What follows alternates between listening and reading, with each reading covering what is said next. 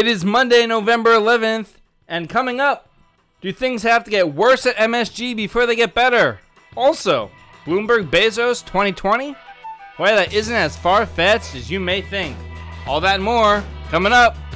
This is The Tune-Up. Good morning.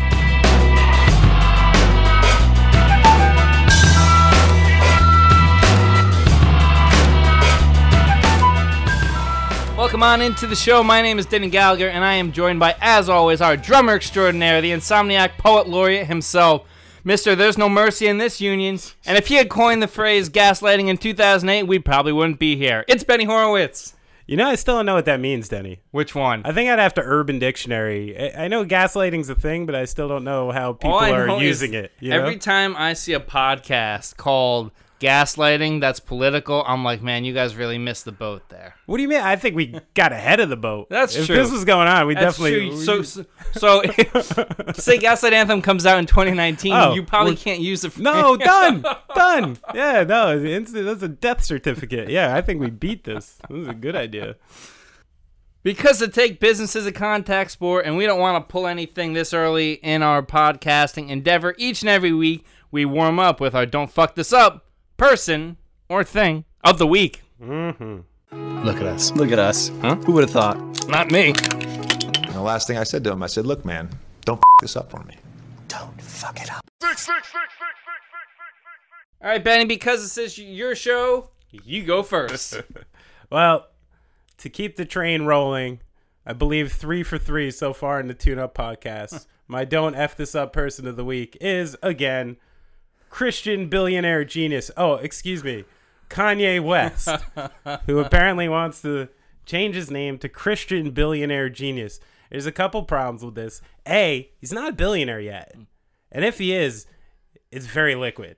I don't think he actually has it. So he's borrowing something from here, he's putting in there. First off, it's a lie. And then I know we have a new policy, right? No Bible verses in the Tune-Up podcast. But let's just say... Unless there's any churches that want to sponsor us, then we will gladly join your mega church. I know plenty of people who are taken in by the Universalist Life Church of Modesto, California, who have made a number of my friends ordained ministers. Oh. So... Does John Goodman play the main pastor in that one, like in Righteous Gemstones too? All I know is a couple people I know who you really wouldn't think could conduct a wedding service can now conduct wedding services thanks to this church. So good for them. Who's yours? This past weekend, millennials did a very millennial thing, and so that brings me to my Don't Fuck This Up person, or actually entity of the week. So this past weekend, YouTubers Logan Paul and KSI took place in a prize fight. And if you thought boxing was dead before, well, I guess that really answered that question now. And I'm not mad at these YouTubers for trying to get their money. You know, DAZN came in, John Skipper backed up the dump truck for these guys. It's fine. It's a content business. We all live in it. I'm mad at the California State Athletic Commission here for allowing this to be a sanctioned prize fight with referees that do real fights. And, you know, I kind of live by the motto that if you need to do a gimmick to promote your sport's probably in trouble. I mean, I'm a major American soccer fan. I saw MLS do gimmicks for years. Mm-hmm. So, but for a sport that's had a resurgence in the last 18 months, to take a step back like this, to have a large-scale amateur fight, you know, be sanctioned and official is super disappointing. So do better, California. This doesn't need to be a sanctioned event. But this is what boxing has been doing forever. Profits over the integrity of a sport. I mean, the one thing, though, is like, isn't the fact that we've had so many decisions in the last few years that were so clearly scored the wrong way in public or something? Yeah. Like, isn't that what's destroying the integrity of the sport and the reason why people are leaning towards something like UFC? Like we've had boring fighters, and we've had fights that don't even determine a winner more often than not. Here's the thing I want to ask you about this is these two men were drug tested, weighed in, done everything the way they were supposed to. They did it by the book. They trained using actual boxing trainers, you know, familiar. They took the fight seriously. Like if they're not allowed to be sanctioned, what what do you have to do to be sanctioned? Okay, because it seems like they came pretty close to fitting the criteria. Benny, you're a Nets season ticket holder, right? Sure am. If we went to Barclays Center right now and played one-on-one, Yeah. like the NBA and USA Basketball would not sanction it as an Olympic event. I never seen you hoop though. Your jump shot wet? I mean, it's bad looking, but it's wet. But they weren't tricking people. People bought tickets to see that fight. Like, I didn't buy tickets to see Nets T-Wolves and then watched me and you play one-on-one. You know what I mean? People want to see it. You know what I think this is, and the reason it's popular is, like, when I was in high school and sometimes, like, really, like, doofy jock dude over here and, like, mean, like, thug dude over here every once in a while, like, got in a fight. And I'd always, like... I have like an emotional responses to fights. I don't really like watching them, but those ones I really didn't mind. I'm like, yeah, let these guys at each other. So that's kind of the way I feel about a couple of YouTube celebrities boxing each other. I'm like, yeah, go at it, fellas. It's fun to watch. I hope one of you kind of gets hurt. All right, next topic. Benny, the topic of load management and Kawhi Leonard isn't going away, and his former coach Nick Nurse opened up about it. He told The Athletic about last year, you know, they got through a little bit way through the year, and he's like, he's crushing his 30 points a night. I figured it could go one of two ways. He was going to cruise on out of there, or he was going to flip the switch and try to win the whole damn thing. Obviously, we saw what happened. Benny, let me ask you this. Has Kawhi earned the right to sit when he needs to during the regular season, especially if he's not back to full health? Well, I think first off, we have to address conceptually what Nick Nurse said, because it doesn't make a lot of sense to me in some ways. Like, coasting doesn't seem to be a fair word to describe what was happening last year. Points a game. Exactly. Like, in the year he was talking about, which was last year, Kawhi Leonard averaged almost 27 points a game on 50% from the field. Literally only a handful of people on the planet can do that. Mm-hmm. There's nothing about, and the fact that they were winning a ton of regular season games while this is happening. So I don't find the word coasting to be appropriate in what he was saying at all. I think when Kawhi Leonard hits the floor, there's no coasting involved. Yeah. And I think that was proved in the fact that he played all 24 games in the playoffs, averaged 30.5 on the same percentage, which was just a culmination of higher minutes. So analytically, what he's saying doesn't make sense because you add the minutes to the playoffs to the regular season, he was playing the exact same way. But that brings up the topic of load management. Do you think that somebody winning 2 rings using these concepts, does that earn you the right alone? If you're coming at it from a point of view, be like, well, I pay my hard-earned money. These networks pay a lot more, and they should be mad. But that's a whole different tangent aside. When it comes to, for basketball players, winning a championship is the ultimate goal. And however you need to do that and however you need to prolong your career, that's what you need to do. But are we dealing with an entertainment industry? Well, yeah. Of course. So the fact that literally Kawhi Leonard last week sat the first game of a back-to-back on national TV against Giannis. Yeah. Right? So what are we valuing here? You know, seriously. I would rather watch Kawhi Leonard on a weekday night playing that game then I'd rather watch a healthy Kawhi Leonard work through the play. You know what I mean? Yeah. I need to see that to be entertained. Wait. You'd rather see him... No, rephrase. Okay. I wouldn't rather see it, but to say that there's no value in it is crazy. Right. And he's hurting his own brand. He's hurting the brand of his team every single time he does it. And let's be real about what's happening right now. These are nationally televised games. Right. So that's what's happening right now. The reason people are up in arms is because you're advertising Giannis versus Kawhi for weeks and weeks and weeks. Yeah. And then out of nowhere, his camp decides that this is the game. And there's no... See, I'm not so sure it's his camp, but continue. And it always gets pulled back to this point, and he has no plans on slowing it down. And until the NBA decides to do something about it, I mean, essentially, it needs to make a decision right now if it's an entertainment industry or if we're really valuing the fact that these teams win championships that much. Right. Like, I think we did this to ourselves. I think in the last 10 to 20 years, somewhere along the line, the barometer for success only became rings, right? Yeah. Mm-hmm. Think about the many, many examples of guys who had wild Hall of Fame careers that we just belittle in their sports afterlife because they never won one, right? So we did this to ourselves. Like, we created Kawhi Leonard. Kawhi Leonard saw what people were asking for. And we do this because, you know, if you talk to a lot of players, right, Mm-hmm. that like used to play the game, they do this to each other. Like, your opinion doesn't matter because you've never won a championship. So I think it's just the public has adapted to what the players have been doing for years. So I don't think like you can blame the media or the public, or you can blame the merger of the former players into the media for this narrative. Does Karl Malone know less about basketball than Robert Horry? No. Of course not. And this is where we need to still place some value on the way to get there. Right. And luckily this season, I think, is an example, the first year in many years, where the parity of the NBA actually might force these guys to play a little more. Because now you're talking about, in both conferences, losing home seeding because it's so competitive. You don't have the Warriors, the Clippers, the Lakers, the all of them. They can't afford to just take so many games off this year because you'll just fall back too much. So I think also some of it has been the culmination of the fact that we've been dealing with a monolith for the last 5 seasons. Right. We've been dealing with something that is an unattainable beast that nobody can beat. And the regular season kind of didn't matter. It was an afterthought for years. And now it's not. See, my case for Kawhi not playing against the Bucks is very simple.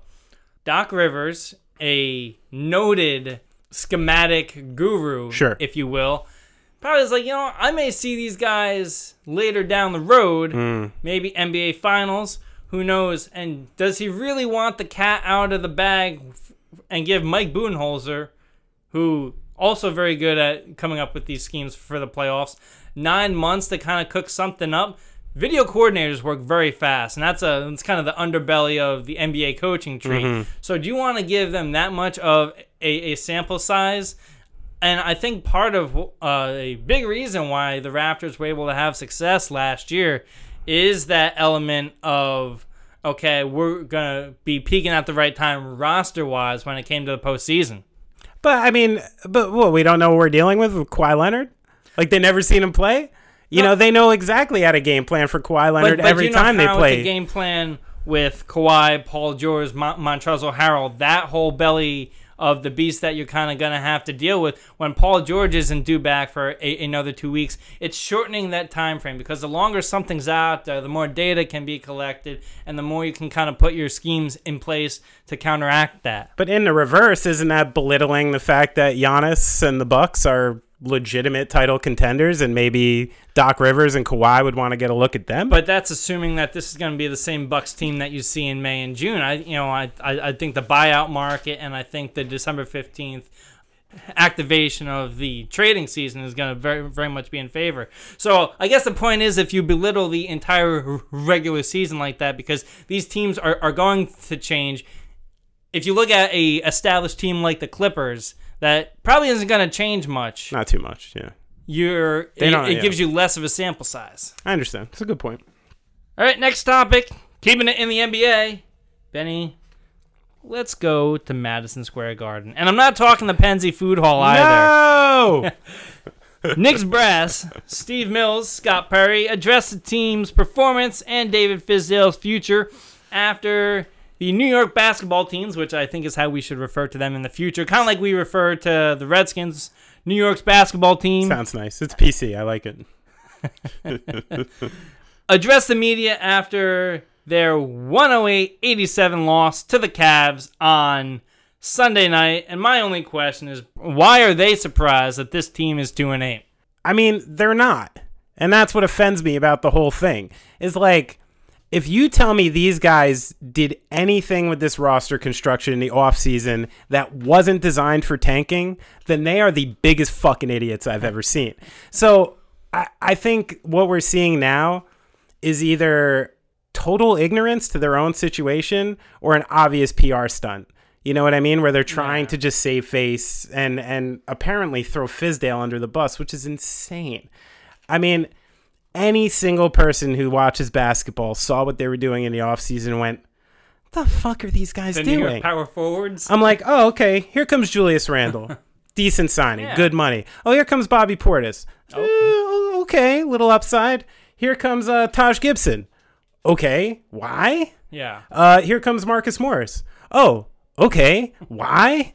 And now all of a sudden, we not only have 4 power forwards on the team, we got 4 kind of mouthy power forwards who need minutes, who need the ball, who are not going to be happy with complimentary bench roles. You also have the only big on your team is like a 19-year-old kid who can't play for more than 20 minutes a game. And I think the more and more you're seeing the Mavericks play well, and you're seeing a healthy Kristaps play over there, and you're seeing the lack of return that the Knicks got, to me, what they did last night just seems like a quick save your own ass PR stunt, and it's ugly and out of touch, and it's so fucking typical Knicks, man.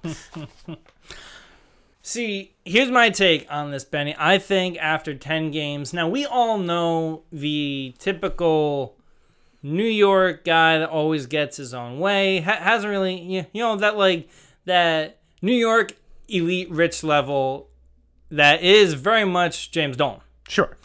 And we all know how they act. It is scream first, think second, which I very much think is why you have the brass of a team addressing the New York media like they're a couple of D2 players that just played a bye game at the Fiserv Forum against Marquette. Like, they're standing there not knowing quite what to do, not quite sure how to stand behind a podium. And I think it's very much a get out and explain my mess situation. And very much they had to do this to preserve their jobs, because James Dolan will fire anybody at the drop of a hat. And in fact, you know, you see an incident like this and you always kind of like, where there's smoke, there's fire. And this morning, my guy Frank Isola of The Athletic is reporting that the Knicks are looking at a potential front office change, and guess who they're going to try to target again? Tell me. Masai Ujiri. Ah. Which, by the way, the change of the narrative with Masai Ujiri in the last year has been crazy. No shit. Because we had Raptors fans calling up NBA radio last year that wanted him fired. Have his head. Wanted everything gone. Yeah. Some of this stuff is arbitrary. I mean, well, Dolan does. There's 2 things to mention on that. You want to do a press release. You want to do this publicity thing. That's fine. But what is the purpose of noting a lack of effort? What's the purpose of that? You're literally going after the coach and the team. You're not going after yourself. You're not going after the roster. And as usual, there's no personal responsibility. And I don't know how that's going to ring in that locker room. You tell a guy like Taj Gibson, who's been breaking his ass in the NBA for like a dozen years, who's getting about 8 minutes a night or like whatever they're going to give him. I don't even know if he's back yet because there's so many power forwards, right? You know, and the fact that they're taking that tone. So is this coming from an angry James Dolan phone call last night? Was he just at home plugging away on his guitar, practicing some straight shot songs, and he's just how much money would it take for you to play drums in James Dolan's band right now? Listen, insider secret that I know about JD and the straight shot: he pays very well to his artists and crew. And there's a reason his band is competent. And it's not because they want to play with him. It's because they're getting fucking paid. I hope we can keep that. I hope we can keep that in. I don't give a shit. Was James Dolan going to come after me? Who am I? The Gaslight Anthem will never play Madison Square Garden again. Going to Barclays. All right, Benny, we've reached the halfway point of the podcast, and that can only mean one thing. It's time for our Dollar Slice Take of the Week. For those of you that are new to the podcast, a Dollar Slice Take. That's tougher to say than I thought when I planned out this segment. I totally misjudge having to say that every week. But a Dollar Slice Take, you know, like your dollar slice in New York, it's not well thought out. It's half-baked. You know, the cheese is probably expired. So we give the equivalent of that in takes. Benny, what do you got this week? It's always light on sauce. Yeah. You know, light on sauce. Mine this week, just like last week, is the beginning of 2 lines, which I advocate for. I believe in segregation apparently now in this way. So when I go to the gym, you know, I'm really like a I don't love going to the gym. Yeah. Usually I'm like working out just like as an excuse to go into the sauna afterwards. Oh. And then, Okay. and then, just take some time out. But, like I'm really there, like just not to die. You know what I mean? Like I want to see like my kids graduate college. I just want to stay like alive enough to just keep going, And I think I should have my own gym.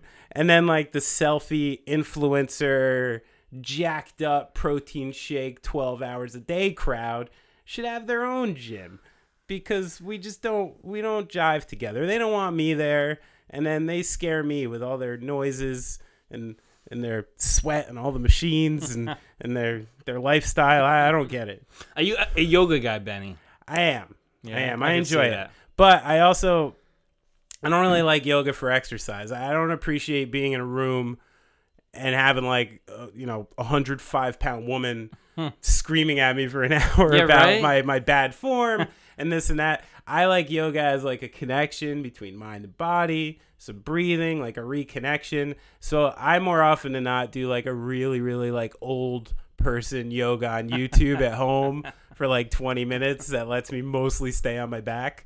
That's the kind of yoga I'm into.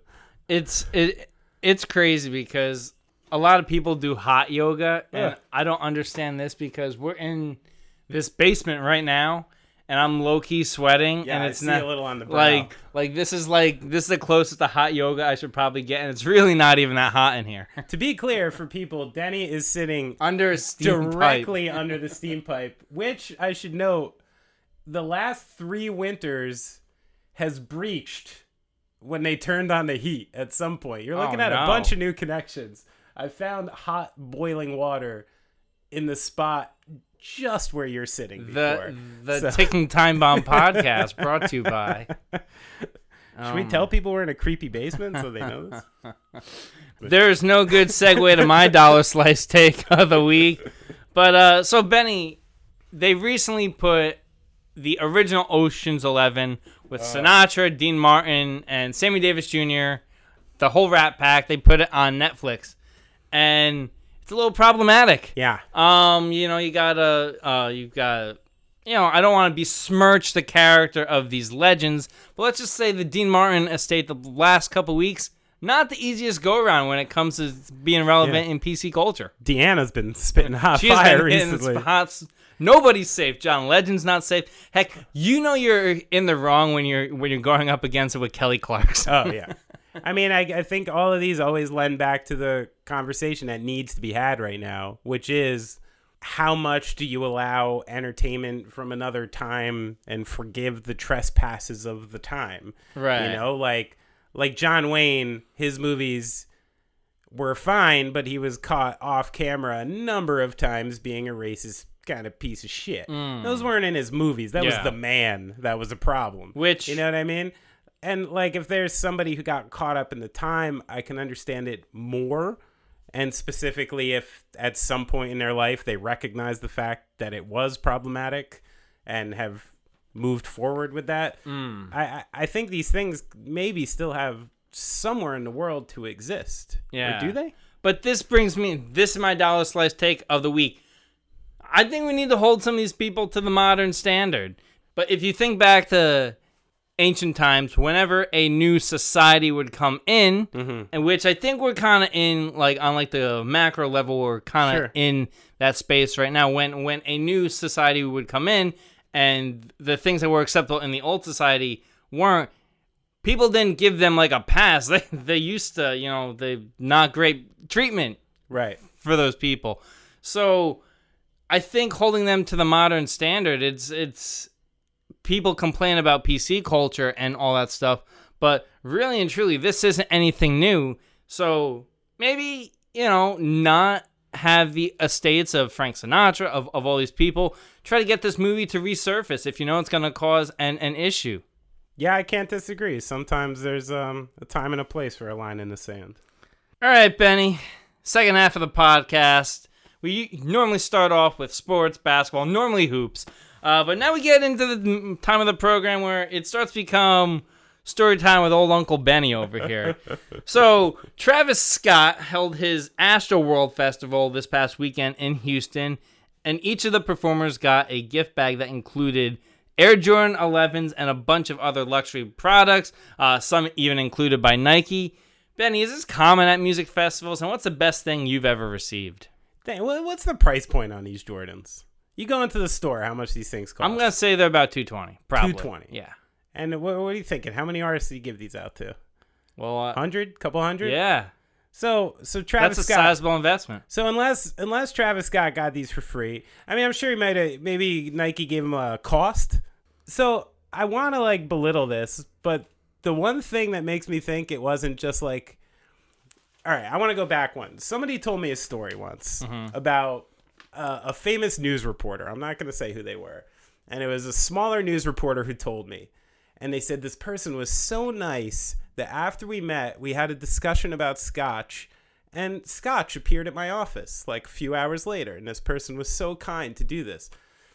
And like quickly, since I know the way these operations work, I'm like, there's a big difference between somebody who notices this conversation, goes to the store, buys this bottle of Scotch thoughtfully, packs a note with it, puts it in a box, calls a shipping place. You know what I mean? It's a lot of work to do this present. But the status in which this person was meant they could just pick up a phone and go, Philip, please have a bottle of Balvenie sent to this young reporter with a cute note. Takes 5 seconds. So I'm like, in these situations, like, it's kind of easy to look like gregarious philanthropist when you really don't have to fucking do all that much. And the one thing that makes me think Travis Scott had to at least go one step further is because they're shoes. Yeah. And you need sizes. So that means somebody called all these camps to be like, hey, what's your drummer's shoe size? What's your bass player's shoe size? It takes a little work, a little thoughtfulness. So I'm impressed with that. Let's just say that. My experience with festivals and the gifting stuff has been interesting because more often than not, you have to, go there and snooze a little bit and put something on and then take a cute picture and kind of rep the product you're about. And I always felt a little whorish doing those things and not protecting myself and blah, blah, blah. It's my punk rock scruples. And often I wouldn't get a bunch of stuff. And then now in hindsight, I realized no one really cared that the drummer was getting it either way. So I probably should have just loaded up on all this stuff and resold it or something. So I haven't gotten too much stuff, but I know a lot of people who have. The funniest story for me would be there was a festival in Europe that we played with the band 30 Seconds to Mars. This is Gaslight Anthem. And we were only a couple doors away from them all day long, but we never met. And after the show, we got a couple sleeves of very fancy macaroons, and not Jewish macaroons, French macaroons, very different. And a note that said, "Thank you for taking this journey with us," which we found funny because we never met. Yeah. We just played a festival together. We really didn't go on a journey, but we ate the macaroons. It was nice. Side note, on the same festival, my friend Goose from the band Polar Bear Club caught Jared Leto doing yoga at the airport to go back to yoga and tried to sell the photos to TMZ at $500 a pop, which they denied. So that's my funniest story with gifting at festivals. So it's not like you're like a running back from Alabama and it's the national championship and you're walking into a Miami hotel and there's iPads, there's they're giving you Teslas, you didn't even know that you needed a Tesla, but they're giving it to you anyway. Just macaroons, huh? Yeah, I gotta be honest. This is where if I or even the band or myself or anyone really eke the channels that were open to us at the time, right, I could have had more opportunities like that. Yeah. I definitely played festivals where gifting suites existed. I definitely played festivals where these really kind of corny over the top after parties hosted by people are happening and this and that. I just always abstained. Oh, wow. So it's I think these things were available to me, Denny. Yeah. Oh, what a fool. What a fool. Looking back on it, man, I should have just taken the shit. Just taken all of the shit, you know? This has been Therapy with Benny Horowitz. Ugh, God, put me on the couch. Speaking of lots of stuff and lots of people, it appears the candidacy of Elizabeth Warren and Bernie Sanders has one billionaire slightly worried. That's right, Jeff Bezos has reached out to fellow billionaire Mikey Bloomberg, that's right, the former New York mayor himself, about running for president. This is shaping up to be a fascinating battle on the Democratic side of things, especially if Bloomberg plans to join the race. Benny, what do you make of all this?